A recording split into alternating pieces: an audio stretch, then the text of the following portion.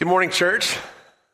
This morning we're in the middle of a series called Believers in Babylon, where we're looking at the story of Daniel, who's this character who was living as in exile. The people of Israel had been taken over by a foreign power, by the Babylonians, and so the people of Israel are living in a foreign land, and Daniel is one of those exiles who's trying to figure out life in the midst of that new context. I think it's been such a great series because it connects with our times so well. Because I think there's a question, a tension that many of us live with in our lives. And that tension is this: how do we live as Christians in the midst of an age where things seem to be drifting further and further from God's intention for the world?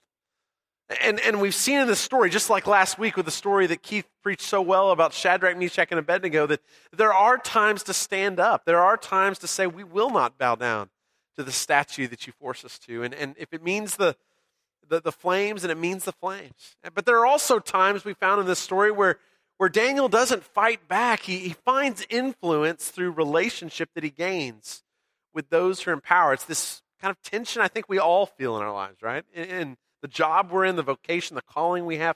What does it mean to be Christian in the midst of an age that seems to be set very different from the Christian story? And so this morning I want to go to Daniel chapter 4 and Daniel chapter 5. If you have your Bibles, feel free to put a bookmark there, and I'll come back to that in a little bit. But like every good sermon, it needs to start in Genesis 1, right? So we'll start there. So bookmark in Daniel 4 and 5, and then in just a moment, I want to just begin at the beginning of the story.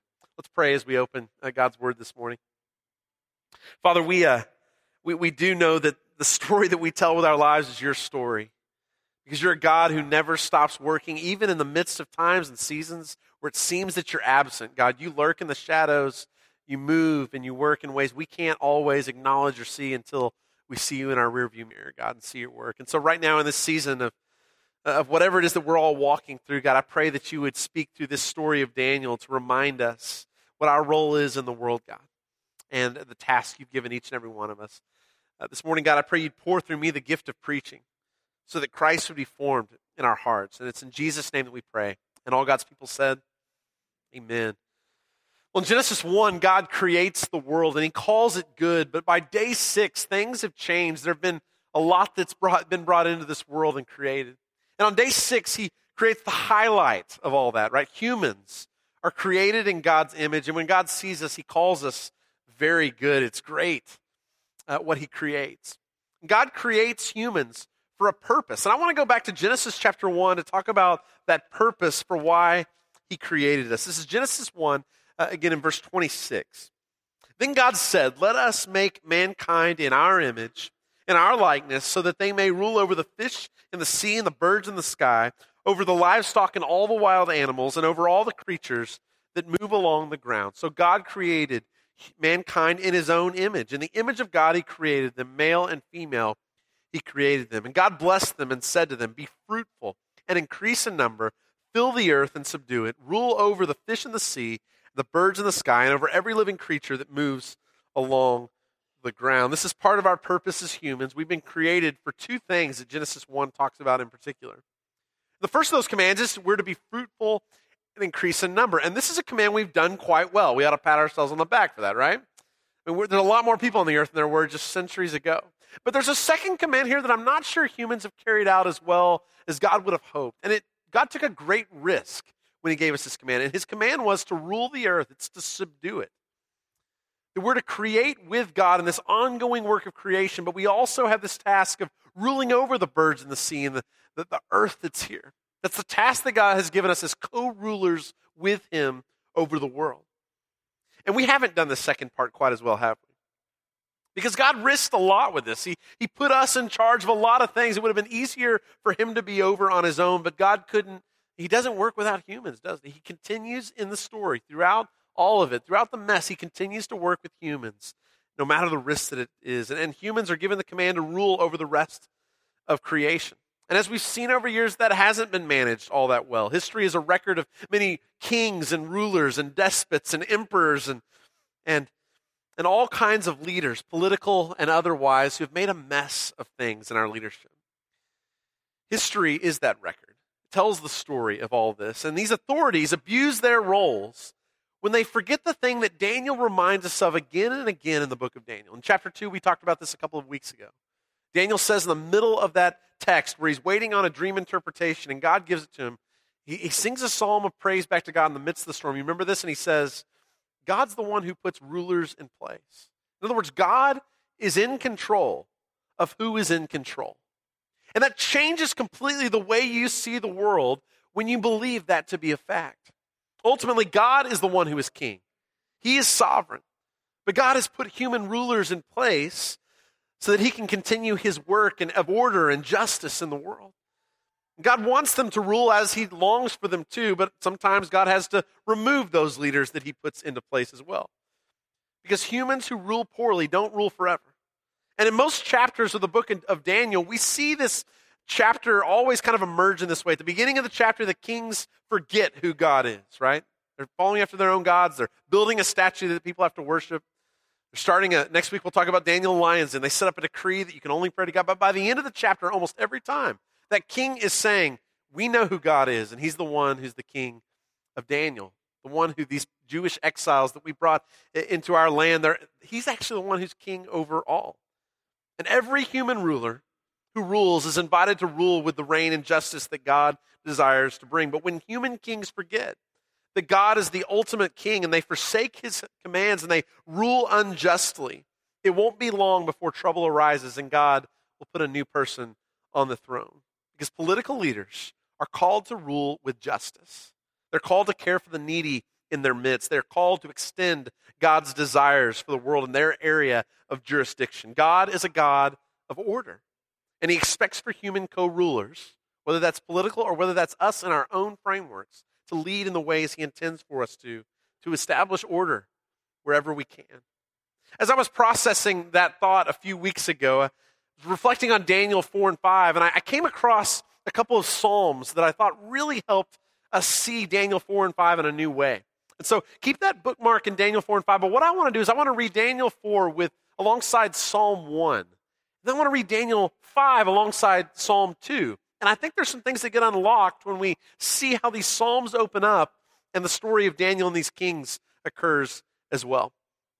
So this morning I want to read Psalm 1 first, and then we'll move over to Daniel chapter 4, and I think you'll see some connections. This is Psalm 1, beginning in verse 1. Blessed is the one who does not walk in step with the wicked, or stand in the way that sinners take, or sit in the company of mockers, but whose delight is in the law of the Lord, and who meditates on his law day and night. That person is like a tree planted by streams of water, which yields its fruit in season, and whose leaf does not wither. Whatever they do prospers. Not so the wicked. They're like chaff that the wind blows away. Therefore, the wicked will not stand in the judgment, nor sinners in the assembly of the righteous. For the Lord watches over the way of the righteous, but the way of the wicked leads to destruction. So the psalmist opens with this image of a tree, right? A tree that's planted by streams of water. It's firm. It stands firm through the storm. It's a little bit like the image that Jesus gives about after the Sermon on the Mount. It says, the wise one's the one who builds his house on the rock. There's a foundation. When the streams come, when the winds blow, it doesn't falter. But the one that's built on sand, that's the foolish person in Psalm 1. It's going to be blown away by the storm that comes. They're like chaff that the wind blows away. And verse 6, I think, sums up this psalm quite well. For the Lord watches over the way of the righteous, but the way of the wicked leads to destruction. So keep that verse in mind. Keep that psalm in mind. I want us to turn over to Daniel chapter 4.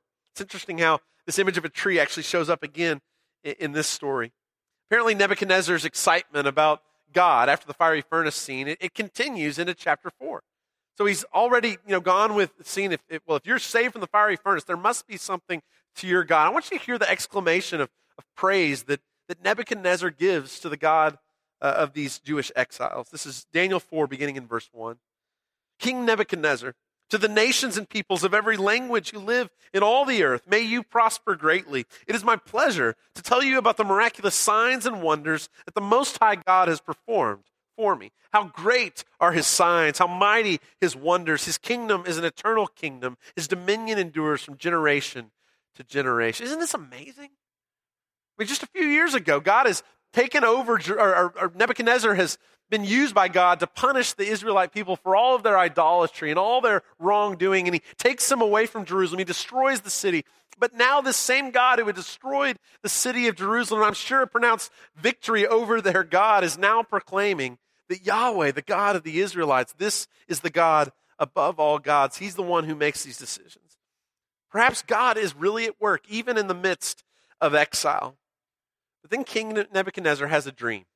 He's already had one in chapter 2, but he has another dream in chapter 4. And once again, the wise men of Babylon cannot interpret the dream. So he calls Daniel back, who had interpreted his dream earlier in chapter 2. And his dream is one of an enormous tree. It seemed to touch the sky. Its leaves are beautiful. Its fruit abundant. It provides shade and cover for the animals. It's almost like a picture of God's good world in Genesis chapter 1, isn't it? A little bit like Psalm 1, this picture of a tree that's standing by streams of water that provides its fruit in season. But then a voice from heaven comes in the midst of this dream and says, "Cut down the tree, let the animals flee, but leave the stump and the roots." And the dew drenched the trunk. And then the stump, or the man it represents, becomes more like an animal, so that everyone knows that God is most high and sovereign over the whole earth. And Daniel knows this message is not good news for Nebuchadnezzar. Now, I want you to think about this for just a moment. Daniel has been taken from his homeland. Think about all the harm and the difficulty that Daniel has faced. He's had these scenes where his friends were thrown into the fiery furnace. Most scholars would say that Daniel was probably made to be a eunuch. He was likely castrated because the leader who he was involved with was the chief of the eunuchs that he was working with in chapters 1. And no king would leave a guy like Daniel around the women of his harem. Think about all that's been taken from him: his homeland, his people, the temple of God, even a chance to have children and to continue the command in Genesis 1 that God had brought.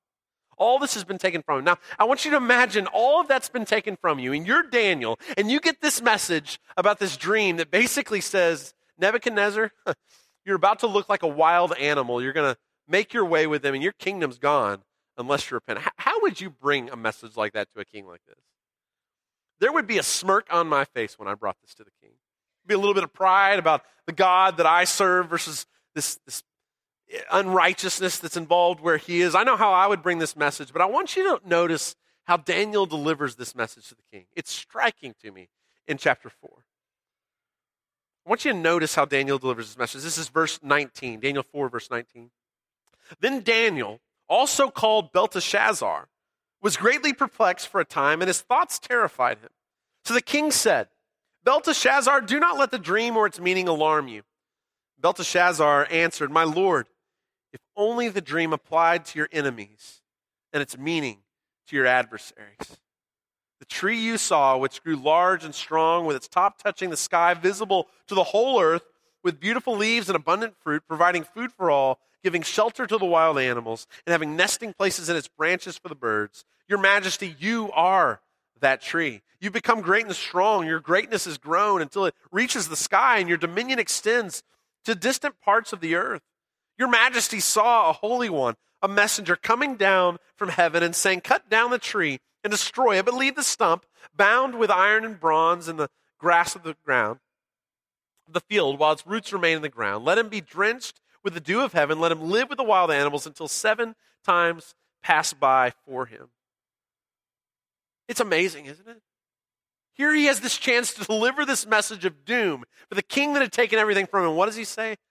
"I just wish that your enemies were the one to hear this message." There seems to be this just genuine concern for Nebuchadnezzar in the scene that I can imagine handling this information far different. Daniel has a humble respect for a man who deserved none of his respect. Nebuchadnezzar was a violent man. He was a buffoon. But Daniel knew what we sometimes forget. If God is in control of who is in control, then what does that make Nebuchadnezzar? It makes him a servant to the role that God has him playing. He's a wicked king, but he's a wicked king who's been sent by God to fulfill his divine purpose, which is the punishment of Israel for the sin of its people. Daniel was not respectful because Nebuchadnezzar deserved it. Daniel was respectful because God commanded it. So what about you? I mean, it's easy in these scenes and to hear this to go and think about all the people who disrespect the leader you like, but that's not the question this morning. All of us have leaders we'd rather not follow. I'm a little bit convicted by these words this morning. What are the words that you say about the leaders that you don't like, that God has placed, either righteous or unrighteous? I'm making this point so we'll look at ourselves and consider sometimes the hateful, disrespectful things we say about the men and women we don't like. I'm convicted by Daniel's words this morning. But that's not the end of the message. He still has a message to declare. And he says to Nebuchadnezzar, it's not going to go well with you. The rest of the dream is true. He's going to drive you out. You're going to live like the wild animals. This is Genesis 1 in reverse. Right? In Genesis 1, he starts with creating animals and then creates the ultimate part of his creation, humans. But in this story, the humans are becoming like animals, Nebuchadnezzar is. Humans are supposed to be the ones ruling benevolently over the creation. But like we discovered a few months ago in the idolatry series, anytime humans forget that role and no longer rule with God, chaos is the result. And that's what happens for Babylon. But there is a word of hope. Verse 26.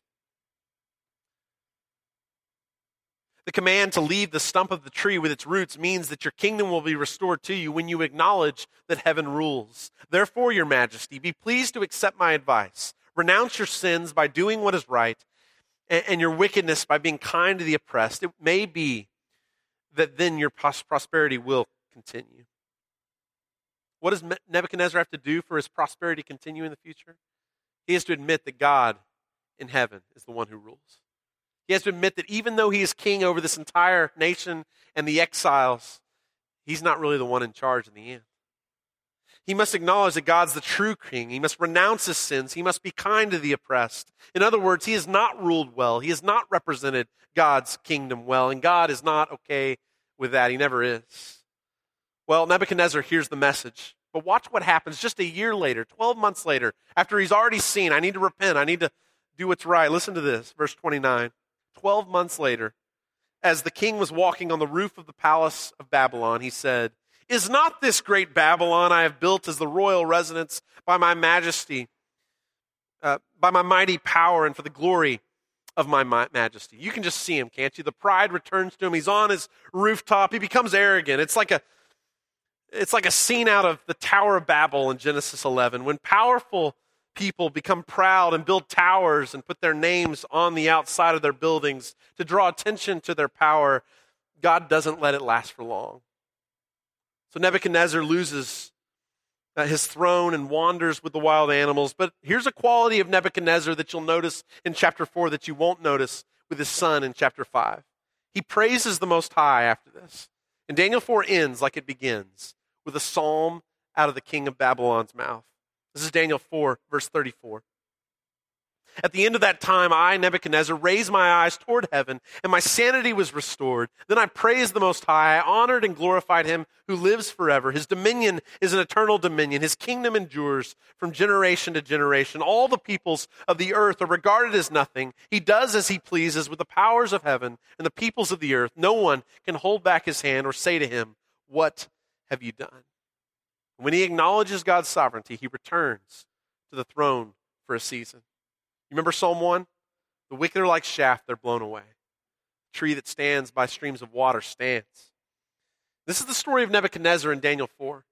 He imagines a tree in his dream, and he, like that tree, finds hardship, and he finds that when repentance happens and he admits that God's the king over heaven and all the earth, things go well with him. But Daniel 5 is a different story, which brings me to Psalm 2. So turn with me back, if you would, to Psalm 2. I want you to hear this passage in light of Nebuchadnezzar's son, Belshazzar, who's the next king. Why do the nations conspire? The peoples plot in vain. The kings of the earth rise up, and the rulers band together against the Lord and against his anointed, saying, let us break their chains and throw off their shackles. The one enthroned in heaven laughs. The Lord scoffs at them. He rebukes them in his anger and terrifies them in his wrath, saying, I have installed my king on Zion, my holy mountain. I will declare the Lord's decree. He said to me, you are my son. Today I have become your father. Ask me, and I will make the nations your inheritance, the ends of the earth your possession. You will break them with a rod of iron. You will dash them to pieces like pottery. Therefore, you kings, be wise, be warned. You rulers of the earth, serve the Lord with fear and celebrate his rule with trembling. Kiss his son, or he will be angry, and your way will lead to your destruction, for his wrath can flare up in a moment. Blessed are all who take refuge in him. What's Psalm 2 about? It's about this relationship between God and the kings of the earth. When human rulers try to flaunt their power in improper ways, what does God do? I love this. He laughs. He mocks them, right? I can just imagine God in the heavens chuckling from time to time. In fact, that's a helpful image that ought to bring comfort to those of you who don't know whether to laugh or cry in seasons like these, right? God thinks laughter is okay. It's okay for us to choose the same. But he also takes action, and he rebukes them in his anger. And the warning at the end of Psalm 2, I think, is a strong warning that we ought to bring with us as we read Daniel chapter 5. Kings, you ought to be wise. Be warned. You ought to serve the Lord with fear and rule with trembling. My wrath can flare up in a moment. And that's the best introduction to Daniel 5 I can give you. All it takes is a moment for God's anger to flare up at Nebuchadnezzar's son, Belshazzar, who is now on the throne over Babylon. Daniel chapter 5, verse 1. Let me read along. King Belshazzar gave a great banquet for 1,000 of his nobles and drank wine with them. While Belshazzar was drinking his wine, he gave orders to bring in the gold and silver goblets that Nebuchadnezzar, his father, had taken from the temple in Jerusalem, so that the kings and nobles, his wives and his concubines, might drink from them. So they brought in the gold goblets that had been taken from the temple of God in Jerusalem, second time that's reminded, and the kings and his nobles, his wives and his concubines, drank from them. As they drank the wine, they praised the gods of gold and silver, of bronze, iron, wood, and stone. I can just see God's anger flaring up, can't you? Just imagine all that this king Belshazzar is doing to flaunt in the face of God. He throws his drunken feast, but that's not enough. He's got his wives. Let me remind you, plural wives that are there. He's got his concubines, plural concubines who are there. And not only that, he's taken his father, he's told the servants to go to the storage closet and pull up the goblets from when they had destroyed the temple. They had taken the goblets from the temple of the Lord. And they've been in storage all this time, but this is a great banquet. And so Belshazzar says, it's time to get those goblets out. We're going to drink from these goblets of wine and gold. And it moves on from there even into idolatry, worshiping these gods of iron and gold and stone. This might be the kind of moment that Psalm 2 was referring to when it said that his anger can flare up in a moment. Could Belshazzar dream up any more offensive way to gloat over Israel and their God?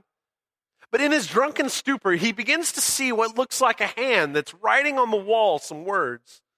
Belshazzar watches the fingers of the hand, and there's 4 words that are on the wall. And I love the way the Bible describes his response to this in verse 6. His face turned pale, and he was so frightened that his legs became weak and his knees were knocking. This is all we can hope for out of our kings. So he gets his wise men together to interpret the words, because apparently he's forgotten that those wise men are worthless when it comes to this kind of thing. But there's a wise woman in the kingdom who says, I think your father had a guy named Daniel. Maybe he's the one you ought to call up. I think he can interpret all this for you. And watch how Daniel reveals Belshazzar's pride for what it is. This is verse 18 of chapter 5 and following.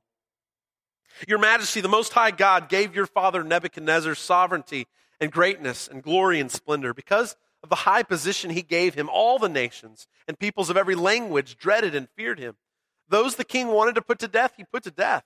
Those he wanted to spare, he spared. Those he wanted to promote, he promoted. And those he wanted to humble, he humbled. But when his heart became arrogant and hardened with pride, he was deposed from the royal throne and stripped of his glory. He was driven away from people and given the mind of an animal. He lived with the wild donkeys and ate grass like the ox, and his body was drenched with the dew of heaven, until he acknowledged that the Most High God is sovereign over all the kingdoms on earth and sets them over them anyone he wishes. But you, Belshazzar, his son, have not humbled yourself, though you knew all this. Instead, you set yourself up against the Lord of heaven. You had the goblets from his temple brought to you, and your nobles, your wives, and your concubines drank wine from them. You praised the gods of silver and gold, of bronze, iron, wood, and stone, which cannot see or hear or understand, but you did not honor the God who holds in his hand your life and all your ways. But Daniel's not quite as honoring to Belshazzar as he was to Nebuchadnezzar, right? He doesn't say, well, I'm sorry I have to deliver this message. He just kind of delivers the message. Apparently, he didn't consult his father to see what he should have done. He didn't follow the Lord. and explains the writing on the wall, and Daniel is finally honored and put in a high place in the kingdom. And that very night, Belshazzar is slain.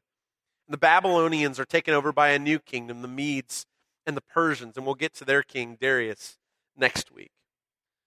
It's important to note that the conflict here in this story, as I thought growing up, it was mostly about Daniel versus these people. But that's not the story here. This isn't so much Daniel against, it's more Yahweh against these kings. Yahweh set up humans to rule in a certain way, and when they step out of rulership in that way, they're in trouble. The obvious conflict here is between Yahweh, the God of Israel, and these arrogant kings who forget who is really in charge. They were put there because God put them there, and they will be removed when God sees fit to have them removed. As I said a couple of weeks ago, one of the main themes of the book of Daniel that I think drives a lot of Daniel's behavior is that God is in control of who is in control. Now, that doesn't mean that everyone who's in charge is a righteous person. Nebuchadnezzar certainly wasn't that. But in the end, the sovereignty above all things is not the rulers that we see. Sometimes we worry way too much about who's in charge, because ultimately, behind all of that, in the heavenly realms, there is a God who's sovereign above it all. But what would it change in your life if you trusted that word from the book of Daniel? If you trusted the reality that God is in control of who is in control. I think in the midst of trouble and hardship and the breaking news stories that never seem to go off of our news stations, I think there'd be a little more laughter than there would paralyzation in our lives if we realize that. We'd be a little less charged up about it. How would it change our anxiety about elections, for instance, if we believe that God's really in control of who's in control? How would that change how much energy, emotion, and attention that we give to political rulers? Is your anxiety about the kingdoms of the world really warranted? Are your best efforts and energies given to the kingdoms of this world to try to somehow figure all that out? Or is it best given to the kingdom of God and to all that he's doing behind the scenes? See, no human power can ever approach the power of the King of heaven. And I think in the midst of seasons like this, it's important to be reminded of this, because it's amazing how much we can be taken off track and how much our attention can be taken away from the kingdom that's most important, the kingdom of God. In the book of Philippians, there's a song that we've read just a couple of weeks ago. In fact, I come to this psalm a lot because it's so central to the early church, it seems. It's called the Christ hymn in Philippians 2. And Paul reminds us in that passage about what our attitude should be like, what we should mimic in our lives. And I think these verses are really important in this conversation this morning. Let me remind you, it's Philippians 2, verse 5 and following. In your relationships with one another, have the same mindset as Christ Jesus, who being in very nature God did not consider equality with God something to be used to his own advantage. Rather, he made himself nothing by taking the very nature of a servant, being made in human likeness, and being found in appearance as a man, he humbled himself by becoming obedient to death, even death on a cross. Therefore, God exalted him to the highest place and gave him the name that is above every name, that at the name of Jesus every knee should bow, in heaven and on earth and under the earth, and every tongue acknowledge that Jesus Christ is Lord, to the glory of God the Father. It's an amazing passage about the life we're called to live, not just a cross that we might die on, but it's a commitment to live into a way of life that's a humbling life, being willing to sacrifice ourselves on behalf of others. But in the end, the news is the same for everyone on earth. Every knee will bow to King Jesus. In the book of Daniel, at the end of every chapter, it seems like that happens. In this story, it happens again. But at the end of time, regardless of what happens at every chapter in our lives, I can guarantee you this, every single knee on earth that's ever lived will bow down to King Jesus. The choice is, will we bow our knees willingly, or will they be forced by the reality of things in the end? Because one day, every ruler who's ever exploited the poor will bow their knee to King Jesus, and their tongue will confess Jesus as Lord. One day, every ruler who's ever exalted himself above others will bow their knee to King Jesus. Every ruler who's ever commanded the slaughter of innocents, as we read in the Exodus story, will bow their knee to King Jesus. Every ruler who's ever mocked the name of God will bow their knee to King Jesus. Every ruler and every one of us will one day bow our knee to King Jesus and proclaim Jesus as Lord. We have a choice if we do that now, if we submit ourselves to Jesus, and every ruler has the same choice. But if God's in control of who's in control, and in the end, this is the promise we all have, doesn't that change our outlook on so many things in this world? Because things can be going crazy. It can be the craziest situation that you're facing with your boss. You can be wondering where in the midst of this is God. In Exodus story, for 400 years, God's silent. And after this story in Daniel, he'll be silent for almost another 400 before Jesus shows up on the scene. Silence seems to be something God does from time to time. But it doesn't change the outcome of where this is all headed. It's daunting to be a leader in this age, to know who's in charge. And sometimes it's easy to forget that. Some of you need to be reminded of that in your own business. In the end, you're going to bow your knee to Jesus, and in the end, it's not going to be all that important how all this worked out that you thought was so important. Some of you in your own family, things seem really out of control right now. Some of you are wondering about your kids and wondering if they're going to return home or not. The story's not finished. God's still at work trying to reclaim every single one of us for his kingdom's sake. In the midst of the rulers that we wonder about and the questions we ask and the prayers we pray, God's in control. And that can be said in a way that just kind of dismisses the pain that we're walking through, can it? Sometimes that's said, and I think that's the wrong message. Yes, he's in control, of course, but how does that change the reality that's in front of us? Someone needs to stand up and say something and do something. But I like the words of Philippians 2, the promise that's there. And I want to close this morning with some words, just a brief verse out of James chapter 4. James 4, verse 10, that connects with a lot of what I've talked about this morning. I think it's the thing we're all called to in this season, in the midst of thinking maybe we know what the right answer is or how to act out and get things done. Daniel has a trust about him and a humility about him, and I think this closes it well this morning. This is James 4, verse 10. Humble yourselves before the Lord, and he will lift you up. This is what Philippians 2 is all about, right? Jesus humbles himself. He's obedient to death, but God exalts him to the highest place. For those of us who are in Christ Jesus, no matter what this world offers to us, no matter the pain that's dealt out, the promise is that we'll be exalted one day for those who submit to Jesus Christ.